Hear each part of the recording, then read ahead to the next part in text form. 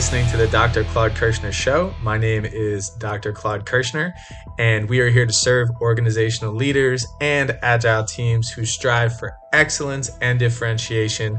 I hope you enjoy the content. If you have any questions or would like some additional resources, please visit our website at www.archconsults.com. Enjoy.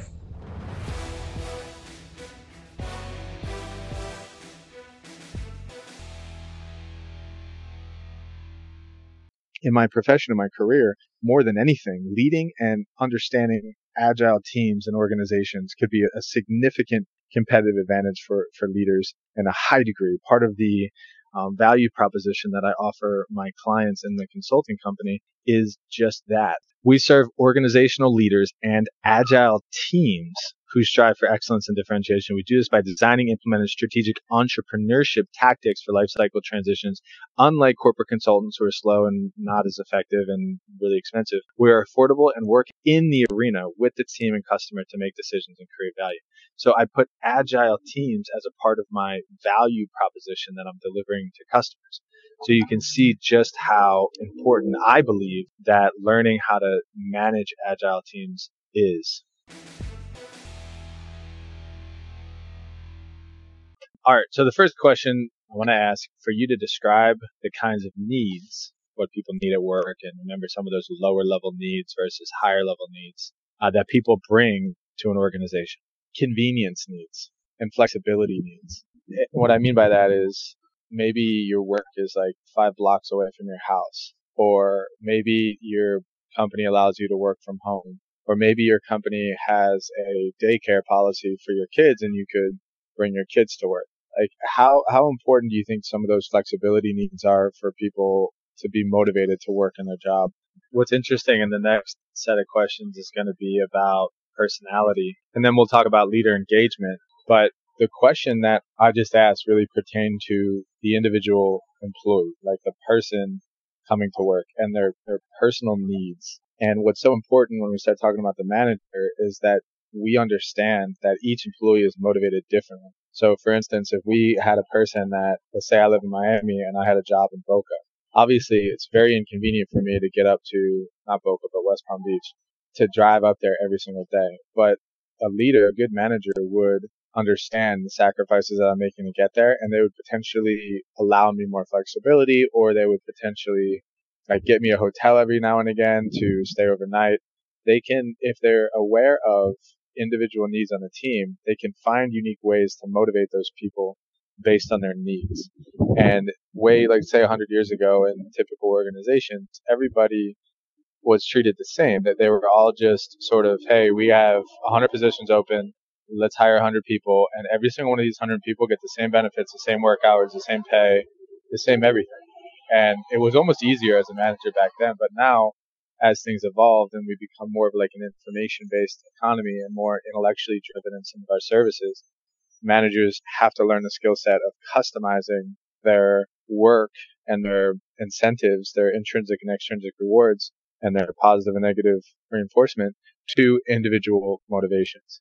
And sometimes the individual motivations may be outlandish or obscure. You know, you're not gonna, I'm sorry, you can't come here dressed like a clown every day. I know you love clowns, but we just don't do that here. And I understand how that motivates you, but I'm not gonna give you that incentive. We have to still learn how to draw the line, but within the resources we have available as managers, we can be creative with how we motivate people. So I think that's the biggest takeaway from a leader and manager to that question is, what are people's needs and why do we need to know that? And I guess it's really cool to understand, and I understood this maybe, 10 years into my career, that it's a really good idea, and it seems like it would be a waste of time, but it's not, that every single person on your team goes through some level of personality test or self-assessment so that the manager gets an idea of how to manage them. And a lot of times they don't even know themselves what kind of personality they have. But if they take a test and there's no right or wrong answer, it will help us gauge where they sit on there. So it'll help us be able to manage them better. There's a great company called Smart Dollar. Dave Ramsey is a financial advisor, and he's got a radio show that he plays all over he's a very popular guy.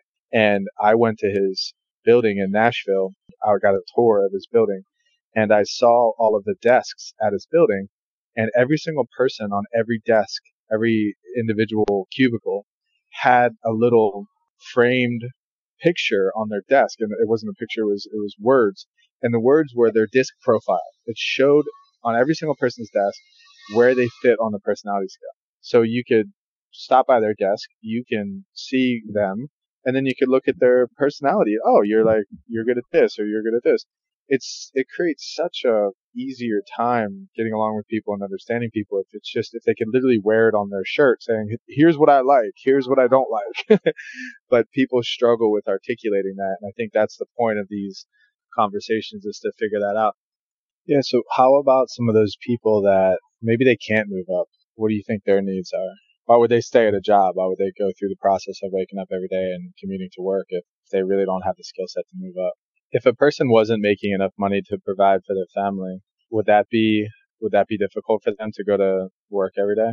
And then what's it like if you're making decent money and you can provide for your family, but when you go to work, you possibly don't have psychological needs met, meaning you're not challenged, the tasks are easy, and possibly you're not affirmed by your leader or your boss? What are some issues that could arise if your psychological needs aren't met?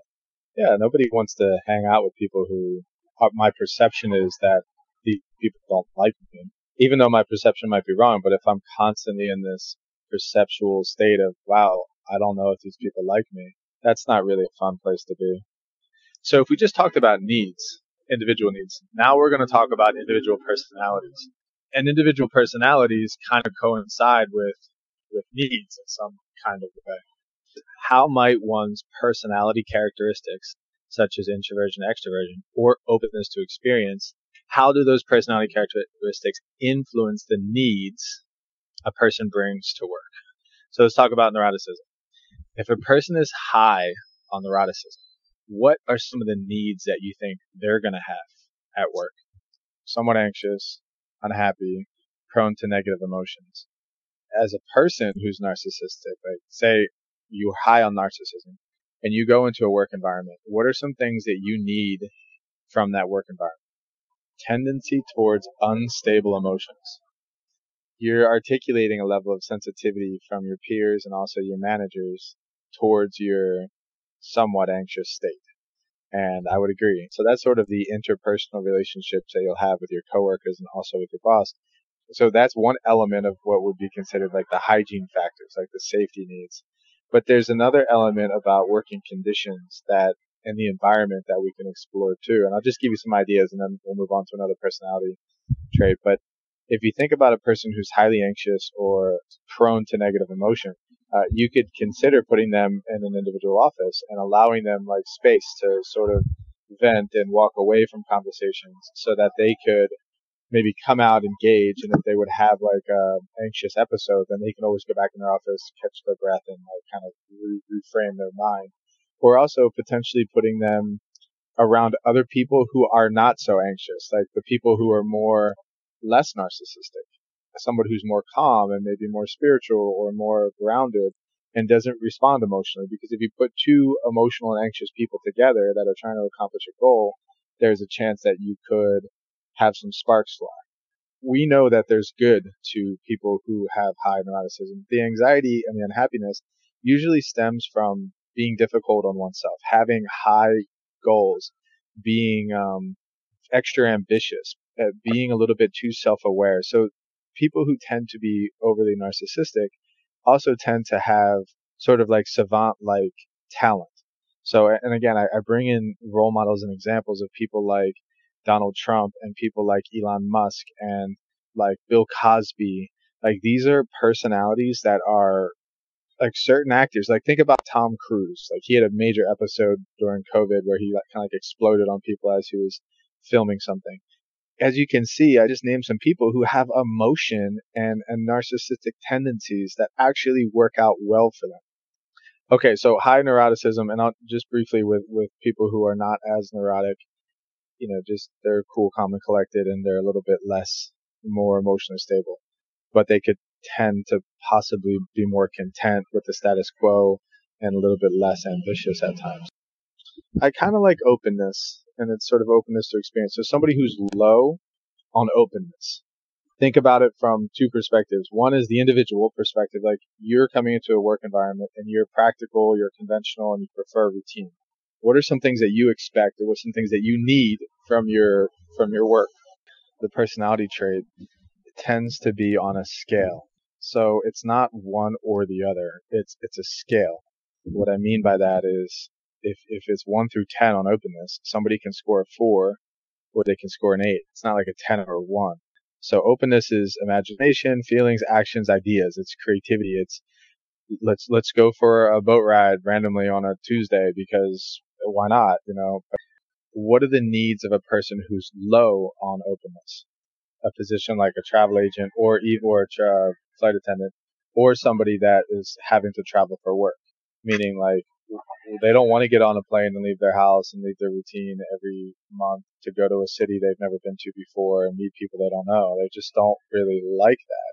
They can do it, they just wouldn't prefer it. It wouldn't meet their needs. And I think that's the point of this motivation and understanding how personality and needs sort of coincide. How about conscientiousness? This is a really important one. A person who's high on conscientiousness, what are some of the needs that they're going to have at work?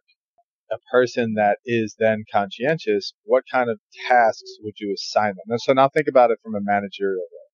Would they be managers? Would they be individual contributors? Would they be leaders? Would they be accountants? Would they what kind of roles would they fill? Managers are the ones who are the most conscientious. Like a good manager tends to be more conscientious than not so good managers. Whereas leadership is a little bit different. Leaders tend to be conscientious to a degree, but not nearly as much as bona fide managers. Looking at the other extreme, I think it's interesting that if you had somebody that's high in conscientiousness come to work and was not challenged or didn't have enough to do, which is interesting. You think they would like that, but they don't like that. The conscientious people need to be able to feel as if they're getting things done and that people depend on them. So that's a key takeaway too, is that you can find somebody who's high on conscientiousness, which you and I agree is like a great task, to some degree. But if managers can't keep them involved in tasks and assign them tasks appropriately to ensure that they're somewhat challenged and that they can apply their hardworking propensity, then we got a problem. Like they're just not going to be happy. So that's another thing too. And I would think that people who are conscientious typically got decent grades in school and were able to set their mind to something and accomplish goals. So therefore they're confident to a degree as well. They're not going to want to work for people who don't give them things that demonstrate their skills.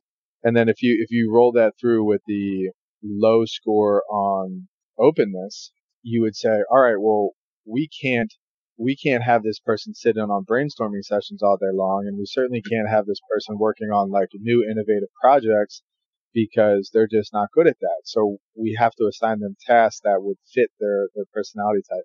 And then the last one we talked about was a person that's high on narcissism. They really wouldn't be good around a lot of conflict, or they wouldn't be good around uncertain or chaotic situations often. Like they might be good at that every once in a while, but putting them in that chaotic state of uncertainty and potential conflict is going to set them off emotionally too much. What things do you do just because they're simply enjoyable and fun?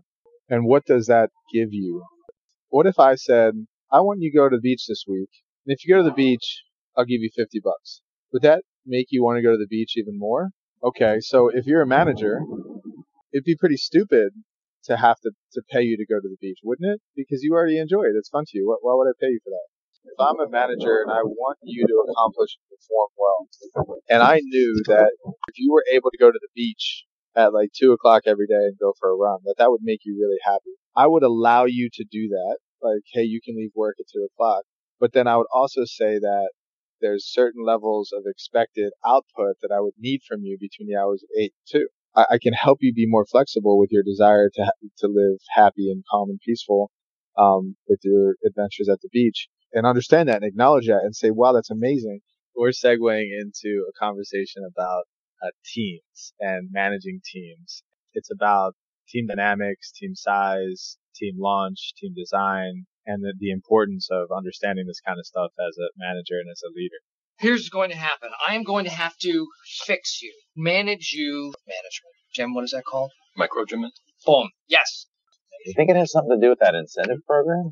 People aren't stupid, and I think that the pun in the joke of it is that certain managers, I mean, they all want people to produce more. Yeah.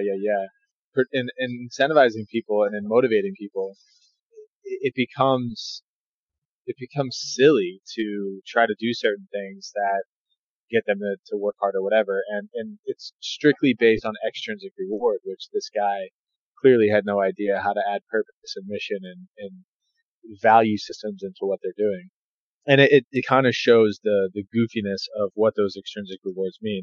And it also jokingly put into play the limited resources that organizations have to give extrinsic rewards. Like, hey, we can't give you any more money, but we're going to give you this tablecloth. How often do companies do that? They're like, oh, we can't give you any more money, but you can have this badge that says you're a great employee. Like, who cares? And I don't want that. And there's a terminology that called valence. And valence is the degree to which people actually value a particular reward. Meaning you can give a person $1 million and they do not have valence towards money. They just have no motive. Money doesn't motivate them. Maybe they already have a ton of money and giving them more doesn't mean anything. So depending on an individual's valence towards a reward, it demonstrates to the manager what it is that person values more.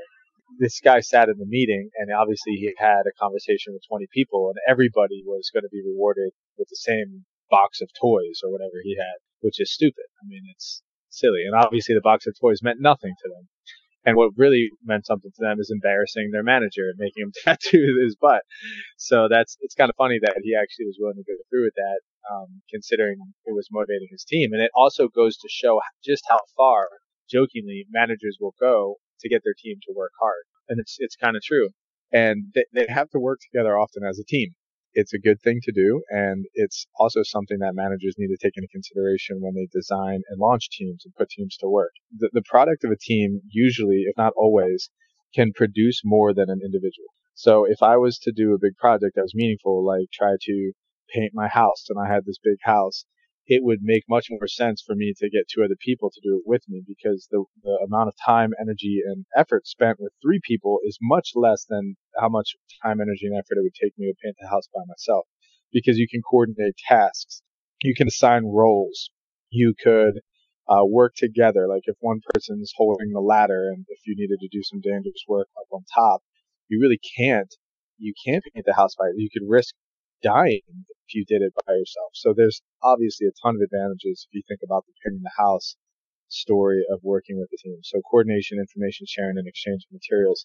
These 3 things sound simple, but coordination amongst team members can be challenging. Information sharing, as we know, can be challenging, and exchange of materials can be challenging. It's a lot. So if you can imagine having bigger teams and leading bigger teams as a manager, it takes a lot of effort to ensure that these teams are successful. Higher productivity, quality improvements, greater flexibility and speed, flatter management structure. Let's talk about that for a second. What's important to understand with flatter structure, it means that there's less of a hierarchy. And with teams, what happens is there's usually maybe there's a leader role in a team or a supervisor role in a team, but you're really operating as a unit. A lot of times those units can make decisions and are autonomous in themselves. If you were to say, let's run with a painting example. In the morning, you would have 4 teams of painters. Once those teams of painters are dispatched to go work on their houses throughout the day, during the day, they're their own bosses, meaning they decide how they're going to execute on this project. They have the resources, they have the painting materials, they have the blessing to go and paint this house. How it gets done is really up to them. Versus a hierarchical structure within the team is there's a manager on site, and then there's a site superintendent, and then there's 3 laborers, where the manager sort of sits there and does nothing and tells people what to do. The superintendent sort of maybe helps here and there, and the laborer is the ones doing all the work. Again, that would be more of a hierarchical structure in a company. A team doesn't really operate like that. A team usually comes together collectively to achieve a common goal, as opposed to having a lot of bureaucracy within the team. That's sort of what it means by a flatter management structure. Increased employee involvement and satisfaction. I'm sure you can see how that works. And lower turnover. That's if the team is working well and is motivated. Okay, so if you would have the divergent view of a healthy team, think about an unhealthy team or a toxic team, and think about having to operate within, and I'll just kind of lay this out for a second. Teams are typically designed between 4 and 12 people. Ideal teams are between 4 and 6. So that's a good team size. Say you have 5 people and the team is unhealthy. They don't communicate. They don't share resources. It's not fun. If that's the case, you would almost quicker leave work. You would almost quicker not want to be a part of that company. Even if the CEO and the vice president and the human resource person are great, it doesn't matter because your team sucks and it's annoying and your team isn't fun. You would want to work on a different team. So I'll use my wife as an example. She used to work in development, which is the foundations department of this hospital at Baptist Hospital in South Florida. And she sort of enjoyed what she did, and she was capable of doing a good job raising money, and she was on this team, and it was a team of about 8 or 9 different people that were doing similar activities to herself, and the team had a leader.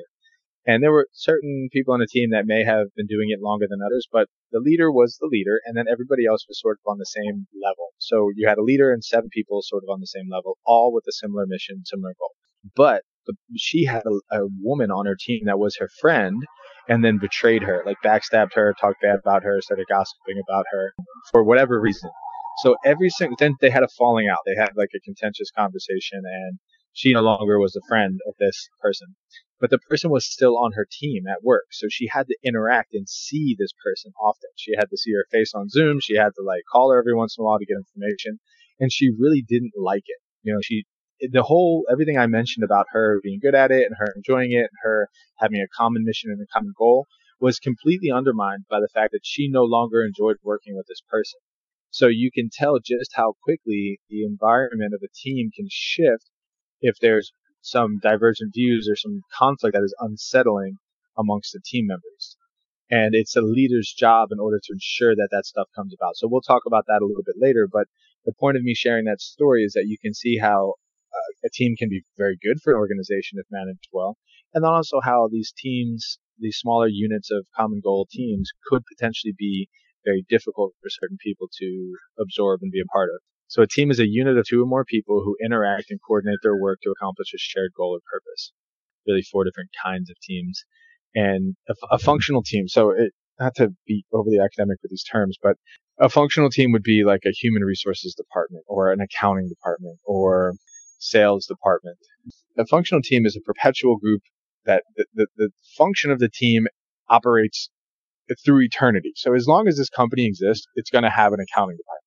Whether or not that accounting department has separate micro teams doesn't matter. Your team is meant to perform a goal of accounting. And the team may have 12 people, 6 people, whatever. So that's a functional team. It's meant to perform one particular duty within an organization perpetually versus cross-departmental team coordinates across organizational boundaries for change projects. Leader gives up some powers, special purpose team, problem-solving teams. So you have this accounting department, you have this HR department, you have the sales department. All of a sudden, you have this new company that's opening up in Japan, and you need to go to Japan and open up this new company. You're going to take a person from accounting, you're going to take a person from sales, a person from project management or whatever, human resources, and you're going to put them together temporarily as a team to go do this particular job. So can you see the difference between how one functional team is different than a cross-departmental team? If you think about the Army and Special Forces, you'll get an idea of this as well. So you can say that I'm in the military air division. So the air division is a functional team. We're all in the air division together. But within the air division, there's going to be a large amount of these missions that people need to be sent on. So they're going to take people from the air division in the Army. They're going to take people from Special Forces in the Marines, and they're going to take people from the Navy SEALs in the Navy. And they're going to group them together for a mission. So that group, even though they're part of a larger functional team, is now a part of a cross-departmentalized team or an agile team or a self-directed team in order to accomplish a particular mission. So the reason why I'm elaborating this to a degree, and it's very important to understand, when you manage functional teams versus when you manage these dynamic cross-departmental teams, self-directed teams, or agile teams, it's totally different. The former, the functional team, is traditional leadership. Hierarchy, structure, routine, procedure, this kind of stuff. Versus team leadership. We're moving away from this conversation, this functional, business-minded, managerial, hierarchical procedural type of leadership to, all right, what is the mission? What is the task? What are the goals? And what kinds of people do we need to bring together in order to best accomplish this goal? So it's a perfect example is like a relay team on the swim team. And it's a perfect example. Like everybody's on the swim team. That's great. You're on a functional team within a university. Awesome. Swim team. Okay. Within the swim team, we got to put a number one. I don't know what they call the star relay team that is going to be the best swimmers we have. And we got to have a specialist in butterfly, a specialist in backstroke, a specialist in freestyle, and a specialist in breaststroke. They have a specialist in all of those categories, and we're putting them together temporarily in order to accomplish a goal of winning this one particular event. As the functional team, as the coach of that functional team, of the entire swim team, you're obviously going to structure how you operate your team differently than how you treat this relay, this special force relay team, these individuals who are now coming together temporarily to win a relay race.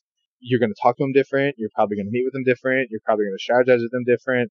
You're probably going to motivate them different. So that's the point, that leading these different types of teams it's important to understand the difference. So an agile team is a small team focused on one element of the large project, a relay race within a meet, and it has complete responsibility along with all needed member expertise to produce a product or service.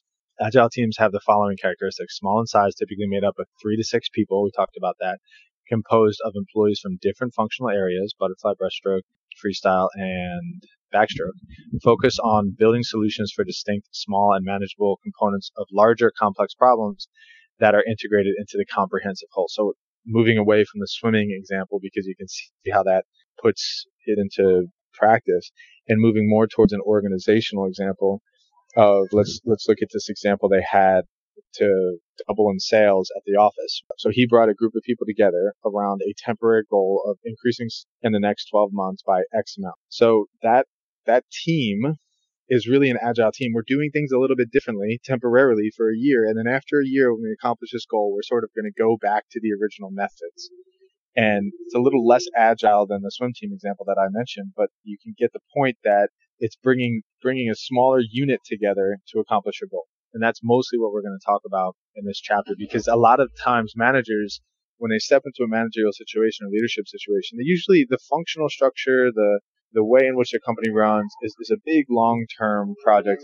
It's a big conversation. But more importantly, on a granular level, it's how do we get these smaller agile teams to accomplish goals? It's not the big who eat the small. It's the fast who eat the slow. Speed as strategy. That's the name of the article. Is that being quick, being flexible, being able to respond to customer needs in a very dynamic way is usually looked at in business as the best approach. So let's look at an example of companies who have done that really well. Let's think about these grocery shoppers like Instacart. Remember when the pandemic first hit? Instacart really wasn't much of a thing, but the leaders at Instacart knew that this was going to be a huge benefit to their business. So they were able to invest in technology. They were able to start doing marketing. They were able to leverage the environmental needs of this particular boom and interest. And in order to do that, they needed to spread out and group in smaller fashions and have clear attainable goals by smaller teams. They can't just slowly respond to these needs. The other example I use often is our response to hurricanes at the company that we owned with the pool landscape and construction company. Is when a hurricane would hit, our entire functional structure was good because it was there, but it had to get rattled. It had to get shaken. We had to take traditional accounting work and traditional sales work and traditional operations work, and we had to restructure our entire team to accomplish smaller tasks. So we would sub-assign teams to geographies. We would say, okay, you're going to be focused on this particular geography, and this team of 5 people is tasked to go and do one-time cleanups because yards are a mess. And all you had to do was one-time cleanups. And we did that for 2 months with that one particular team. And then obviously once that one-time cleanup hurricane disaster control deal was done with, then they would go back to their original jobs, whether it be account manager, whether it be an accounting job or a sales job, whatever it was. their traditional jobs are shaken up temporarily because of the environmental need. So this is so important. And I'm stressing this point because in my profession, in my career, more than anything, leading and understanding agile teams and organizations could be a significant competitive advantage for leaders in a high degree. Part of the value proposition that I offer my clients in the consulting company is just that.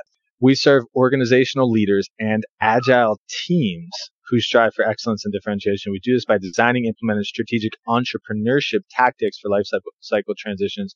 Unlike corporate consultants who are slow and not as effective and really expensive, we are affordable and working in the arena with the team and customer to make decisions and create value.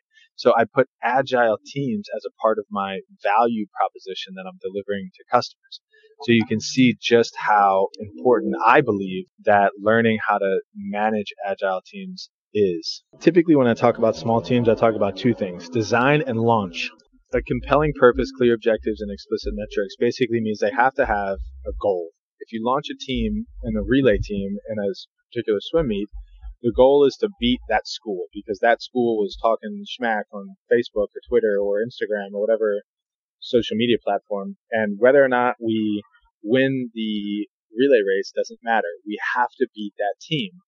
And obviously, if you show some of your relay team racers the video of them taunting you and talking schmack prior to the race, it's going to compel them to want to swim harder. Would you agree? Yeah. So that is a very basic way to explain a compelling purpose. Beat that team. I don't know what that team is, your arch rival or whatever team is talking schmack. That's all we care about here, which is different than, hey, we're looking to qualify for the whatever finals next season. I like some overarching goal of just getting a particular time or maybe not losing or some other purpose that isn't as compelling. I'm trying to draw a distinct contrast between what's compelling and what's not compelling. So it's important to understand how to incentivize a team with a launch. Hey, this is important. Let me tell you why. Go do it. It motivates the team and it gets them to function together in a much more collaborative way. There'll be less conflict because there's a common goal as opposed to fighting amongst one another. Clear objective expressment, diversity in skills and unambiguous roles with streamlined team size, decision authority over how to achieve goals, and psychological safety. So I'm going to unpack a few of these just for a second. What is the ideal team size? Harvard Business Review, and this is a good number to remember because it's an obscure number, is 4.7 is the best team size. I know it's kind of odd because a 0.7, what the heck is that? My answer to that question would be between 4 and 6. That's what I would say is the ideal team size. Okay, let's talk about unambiguous roles. If you're on a team of people, and let's just say that relay team is the case, and a coach got you all together to swim a relay race, but didn't tell you what stroke you were going to swim, and you had no information as to who's going to swim what stroke. Obviously, you guys would probably know because you would know what you're best at. But what if that was unclear? Would that be difficult? So here's the deal with roles. They need to be clear and they need to be defined most of the time. And the reason why they need to be clear and need to be defined is because people need to know, what am I supposed to do? And if you ever did a Habitat for Humanity project, you go to this house and you're assigned a role. You guys are going to go inside and paint. You guys are going to stay outside and do landscaping. And you guys over here are going to, clean up the dirt off the side of the house. Okay, great. Like, now I know what I'm supposed to do. Now imagine going to a Habitat for Humanity with no leadership and you don't know what you're supposed to do. Obviously, you're going to gravitate towards something, but it's unclear. It's ambiguous. You're not really sure if this is what you're supposed to be doing. So when we design teams, when we launch teams, and when we put them together between 4 to 6 people, we have to make sure. We don't have to say, hey, you're going to do this, you're going to do this, you're going to do this. There's a way in which you can go about it to say, okay, here are the jobs that we need to get done. Who would like to do what? Or, hey, what role do you think you should play based on your skills, talents, whatever? So, but as long as the manager understands that when people don't have roles and roles are ambiguous, there's a problem. There's a slowdown. There's a conflict that is arising when people don't have roles. That's very important. So we understand size. We understand roles, which have to do with skills as well. Decision authority over how to achieve goals. Assigning some level of decision authority is important, and and there's always two opposites here. If I was to be the team leader, let's just say, and I was on a team of 5 people, and I was the leader, and I felt as if I needed to oversee everybody's job, that could be seen as ineffective and demotivating to the team. As opposed to you have a bunch of specialists together, and maybe you have a person who's a little bit more senior than others, that if God forbid something was to go wrong, they would assume some level of leadership. And that's sort of known throughout the group. But the leader is really just capable of allowing people to flourish in their own skills and roles. So think about a special forces team that is tasked with going on a mission to Afghanistan to alleviate terrorist unit. And you obviously are going to have a team leader, like a mission leader. But at the end of the day, there's going to be a guy that does comms. There's going to be a guy that does the assault weapon. There's going to be a guy that does the scouting, whatever that looks like. So when it's time for that to be performed, that individual who does comms takes on the leadership. So leadership fluctuates throughout the mission. I draw that out because I do believe that if you assign authority within a smaller team, you have to do it in a cautious way, and that the leader has to understand that it's not about them and their leadership and their authority. It's about the team accomplishing the goals. So that's decision authority over how to achieve goals.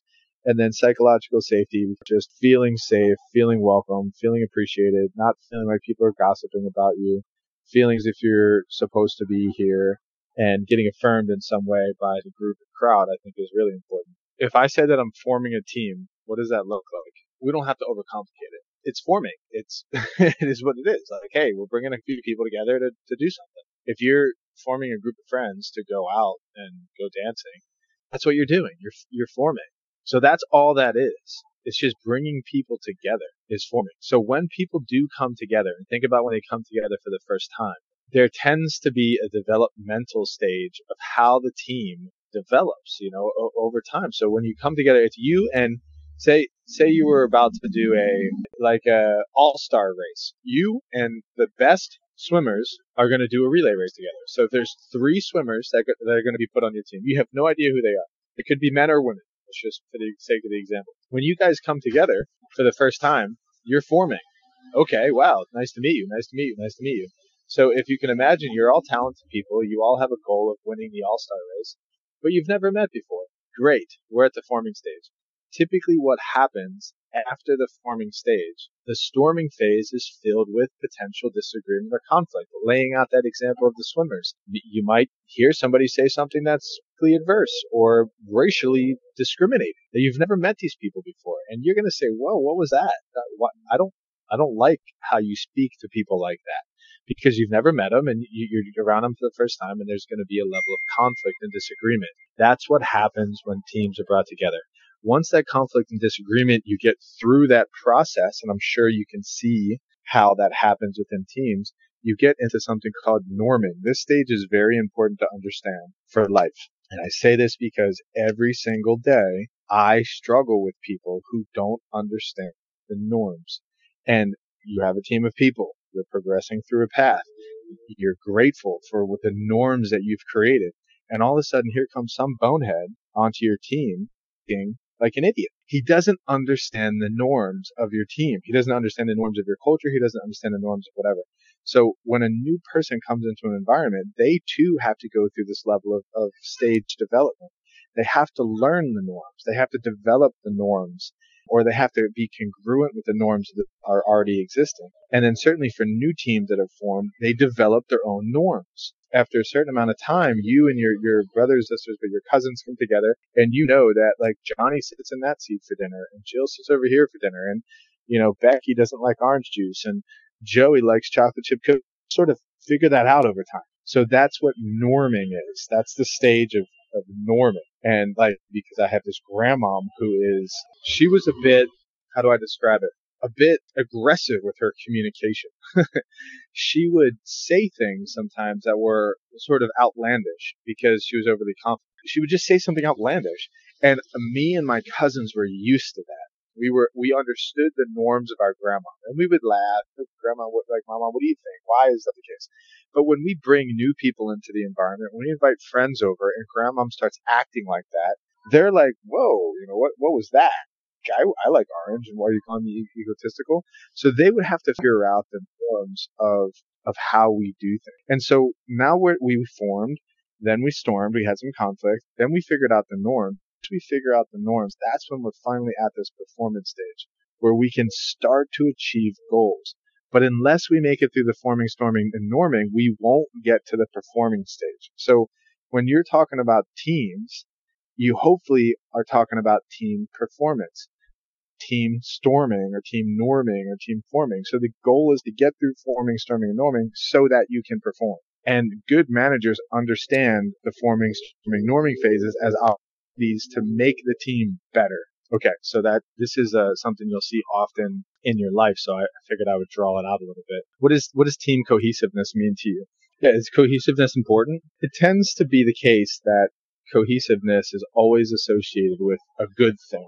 Cohesiveness should usually be a goal. So cohesiveness is the extent to which members are attracted to the team and motivated to remain in it. Determinants of cohesiveness, these are big deals. If you think about cohesiveness as the outcome variable, like if the goal is to get to cohesiveness, what a manager needs to do is have healthy team interactions, have shared goals, have personal attraction to the team, presence of competition, and team success. We'll talk about competition for a second. Competition, a bit of competition amongst teams within the same company. So say you have 3 different sales teams and they're led differently because they're agile teams within one company. And there is a healthy competition amongst the teams to be the best selling team that year. So if those teams had some level of healthy competition with one another, it drives them to perform. And it's always funny when I do these workshops and I put people in teams and I ask them to come up with a team name. All of a sudden they have this like cohesive competitive spirit about them.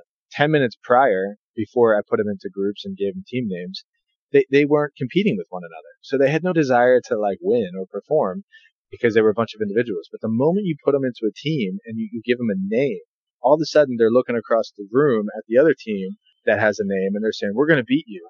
You're not as good as us. It's crazy how that happens, but that's actually a good thing. So if you can imagine a group of people that you hang out with, if they're cohesive, what are some things that you experience in their presence?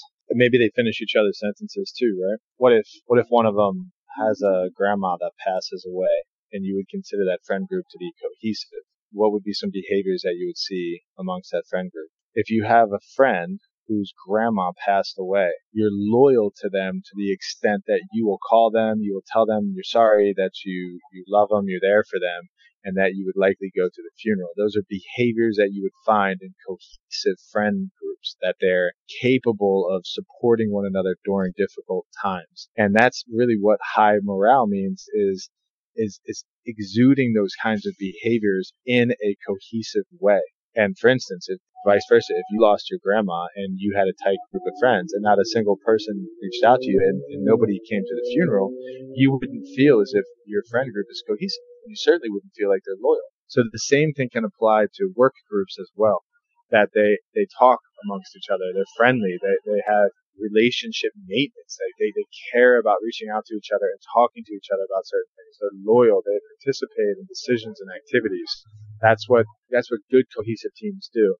And then if you had that cohesive team or friend circle or work, you usually are more productive. You have more satisfaction amongst the different members. You have energy and creativity. And also, I mean, this is an example of what can decrease performance. This is, again, it's so interesting how everything I just mentioned, all of that good of, we're together, we're cohesive. There's a portion of that that could be bad because you can experience the team almost turns into this animal of itself.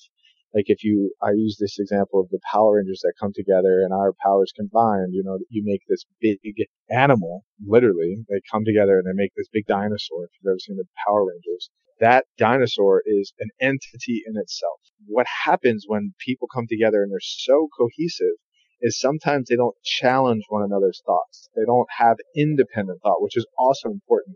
And they fall victim to something called groupthink, which is a tendency of people in a cohesive group to suppress contrary opinions. So you go to a friend group and you guys all, most of you want to go dancing at Shirley's tonight, and you don't want to go dancing at Shirley's. You would rather sit home and do nothing and hang out and watch a movie with your friends.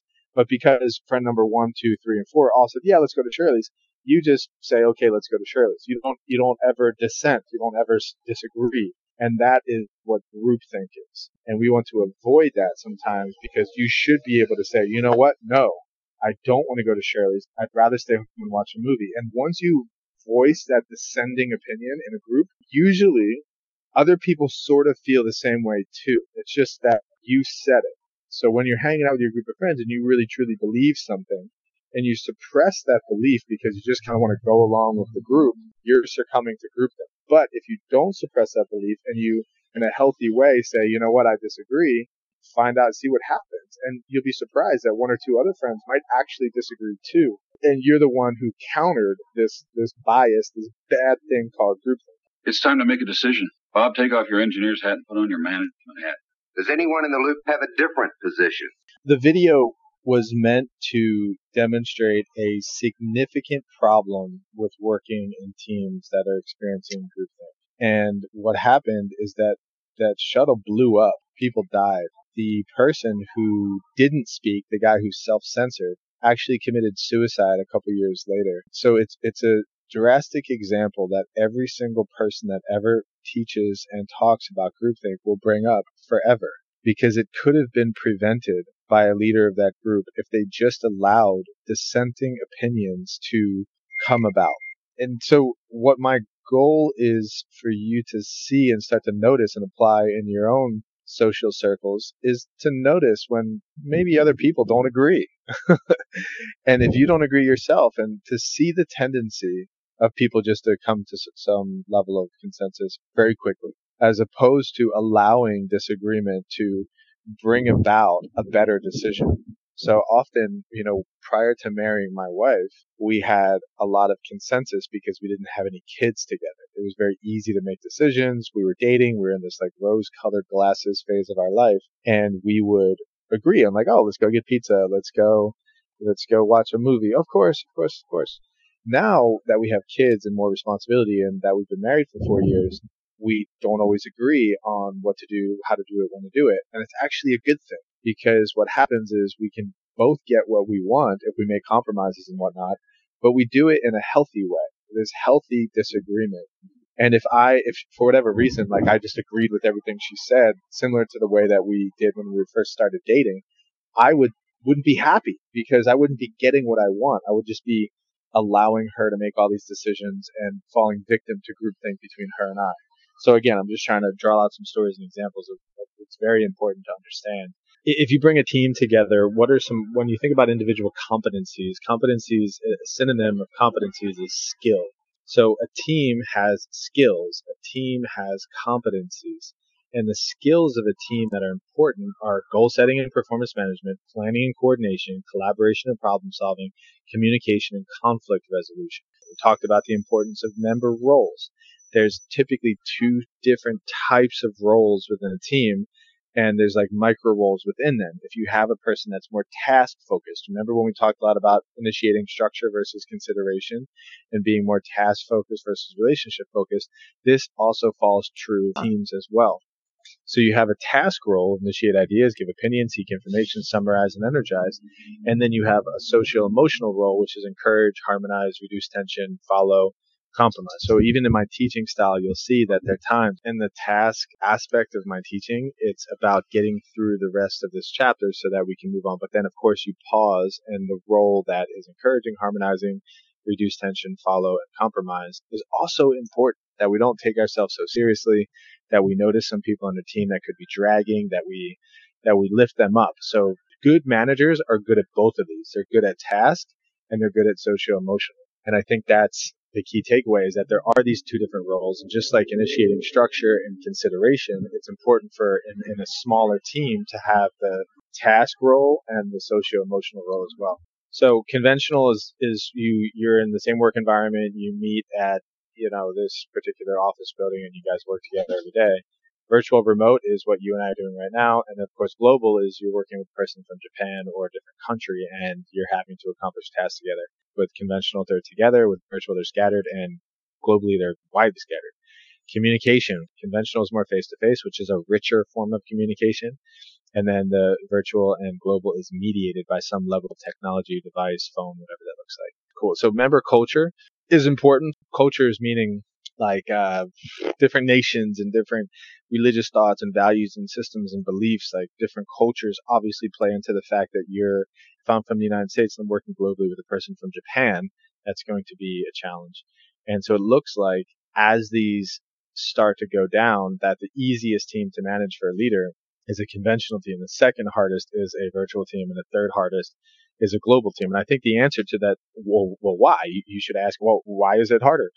And obviously, I think the answer begs the fact of communication. We talked about how important communication is as a leader.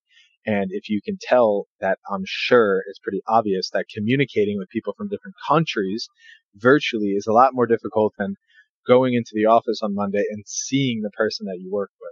So I think that communication is a big part of that. Skills of a successful virtual team: selects the right team members, starts off right, uses technology to build relationships, agrees on ground rules. So you noticed when we first came together virtually that I sort of do it intentionally, but at the same time, if you and I were to come together physically, we would probably spend the first 10 minutes just hanging out, hey, how's it going? What's up? And we would sort of posture getting ready. Everybody does that when they come together physically. They say, hey, how you doing? They shake hands, they sit down, they pat each other in the back, they laugh. They sort of have some level of like coming together prior to a task or performance. So if that's the case in the conventional teams, what's important that is when you meet with people virtually, that you allow people to do the same thing, that we have time to say hello, to chill, to hang out. How you doing? How'd you sleep? What's up? So that will help managing a virtual team. I thought that was a cool takeaway.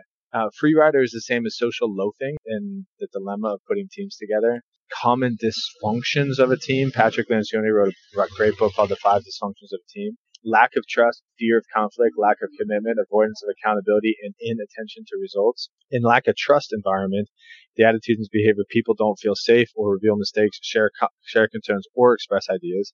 Fear of conflict, people go along with others for the sake of harmony, don't express conflicting opinions, and that's what we talked about, groupthink. Lack of commitment, people can't truly commit to decisions because they haven't contributed their true opinions and ideas. Avoidance of accountability, people don't accept responsibility for outcomes, engage in finger pointing when things go wrong. Inattention to results, members put personal ambition of the needs of their individual departments ahead of collective results. I have something to say about all of these, but for the sake of time, just know that these dysfunctions can creep into the team very quickly. I painted the example of my wife on her foundations team, and there was a lady who she dissented with that she then had to work with. That's a lack of trust problem.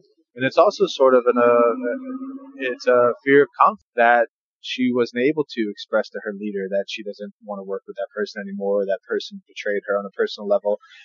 It's a real thing. And these dysfunctions of a team, this guy, again, Patrick Lencioni, wrote a whole book on it. It is unbelievable how many dysfunctions that are present in teams without leaders even knowing it. So it's really important that leaders are not naive towards these propensities of dysfunction. So I have a problem with another person. They potentially maybe betrayed me, or they acted in a type of way that was disheartening towards me. And me and that other person have conflict. So you as the manager have to help us get rid of this conflict or work through the conflict so that we can continue to perform. Prepare yourself for understanding conflict as a leader and how to manage conflict as a leader. So conflict is conflict is okay within teams. Conflict happens. Anytime you bring people together around a complicated goal, there's going to be a level of conflict, especially if they're high performers. The definition of conflict is antagonistic interaction in which one party attempts to thwart the intentions or goals of another. That is what conflict is. There's two different types of conflict. Same thing with the roles of the team. You have the task role and you have the social emotional role. There are conflicts around task and there are conflicts around relationship. Again, this is why managers need to be good at both of them. So we're going to have a task conflict that I'm struggling with a team member, and then we're going to have a relationship conflict that I'm struggling with a team member, and you're going to have to help me through this conflict and potentially mediate it between me and this other person on the team. So task conflict is disagreement among goals to be achieved or the content of the task to be performed, and relationship conflict is personal incapability. That creates tension and feelings of personal animosity among people. Too much conflict is too much conflict. it's never really good to have too much conflict. No conflict is also a bad thing. It's because you don't have dissenting opinions, and we just talked about groupthink, and people should have healthy conflict. So having a moderate level of conflict, as you can see with team performance, is a good thing. When it's moderate, team performance is high, that circle up there.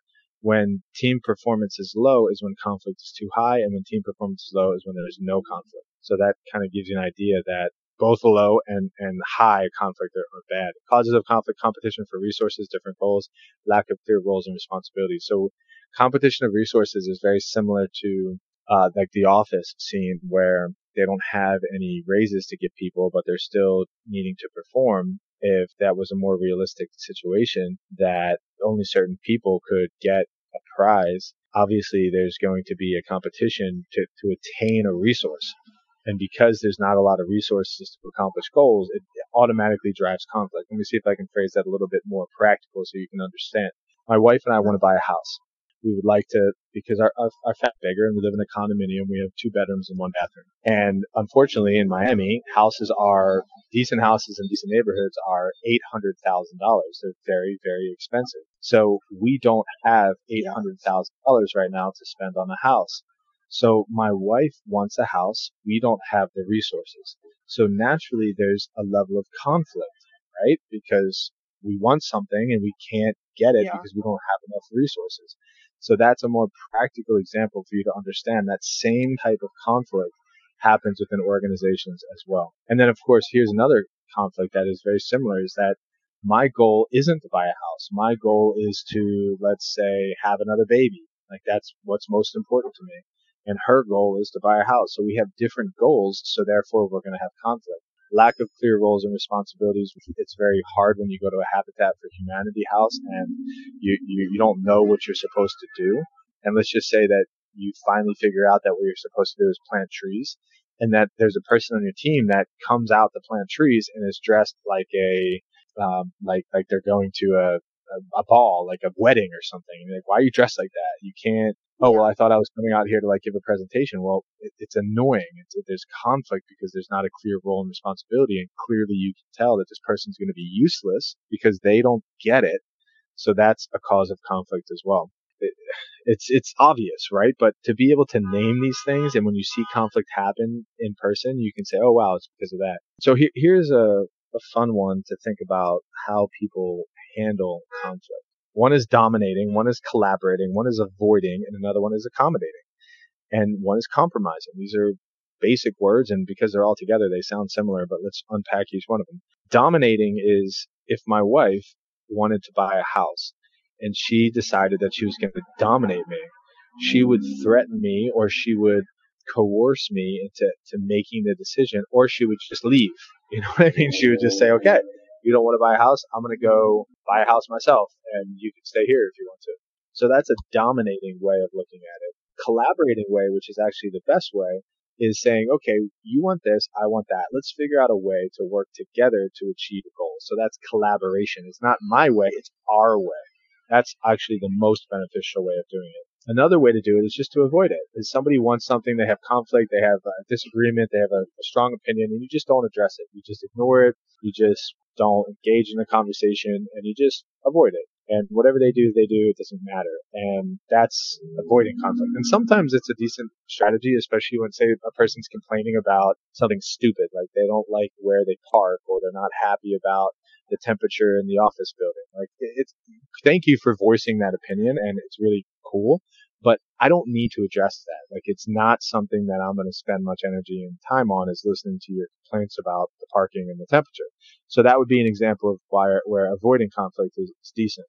If that complaining and that gossiping and that ridiculing of temperature and parking grows to the extent where it becomes destructive to the team environment, that's where a manager should probably step in and either dominate or collaborate or compromise, depending on what their deal is. Another way to do it is accommodating. Accommodating is really saying, all right, so my wife wants a house and she wants to go buy a house, and I say, well, all right, let's do it. Even though I don't want it, even though I'm not in agreement, she brought up some level of conflict. I say, all right, I get it. I understand your needs. I'm accommodating to your needs, and let's do it. So those are the different ways to handle conflicts work. And of course, compromising is, okay, you want a house, I want a baby. We will get a house if we can also get a baby. You know what I mean? Like, all right, I'll buy you a house. Let's go get a house. And then in addition to that, I say, okay, well, if that's what you get, then I get this. And she says, okay, you get a house and we can have another baby. And I say, all right, great. That's compromise. Both of us getting what we want, or maybe we could say this, and compromise might be, hey, listen, $800,000 house doesn't work, but if you would be okay with getting a $400,000 house, I would be fine with it. So let's compromise. That's another way to look at it.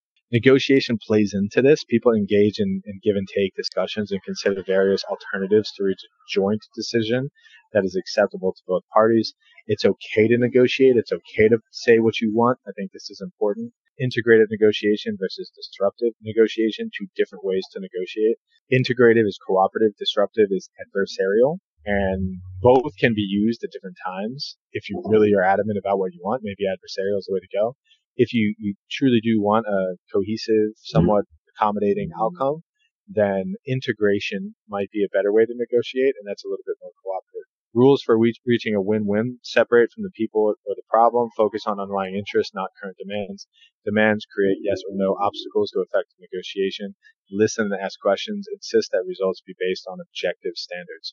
Okay, there was a lot there, and I think that it's important to understand the nature of teams and why teams. I'll just kind of quickly summarize to run it back that functional teams are what they are. What we talked about in this chapter is not functional teams. We talked about task force teams, agile teams, forming teams with a common goal that are a little bit more dynamic, that need to be a form in order to meet organizational objectives. We talked about designing teams, the size of them, the roles, and then we talked about launching teams, giving them a compelling mission, all this kind of stuff. And then we talked about ways to make teams cohesive, help them come together and be good at supporting one another, and then certain roles that managers can play with that.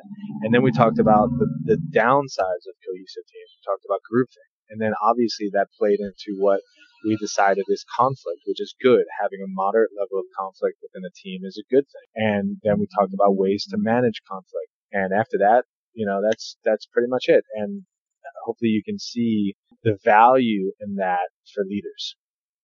I just want to encourage you in your learning, your pursuit of knowledge in the subject matter of leadership. I think that, leadership is very broad, but in understanding human behavior, I think would be a good one. But also in leading, I don't say leading, but in taking initiative amongst your friends and amongst your sports teams, or in whatever situation that you think is applicable, I encourage you to try to formulate some level of influence. You notice how I'm trying to leave out the word leadership. Just know that you have it. Know that you have a propensity to do it already, just naturally. And that the more you think about it and the more you study and the more you learn about leadership, the more you'll be able to use it for good. And so I just encourage you to apply this kind of stuff in your life and in your family and in your social circle.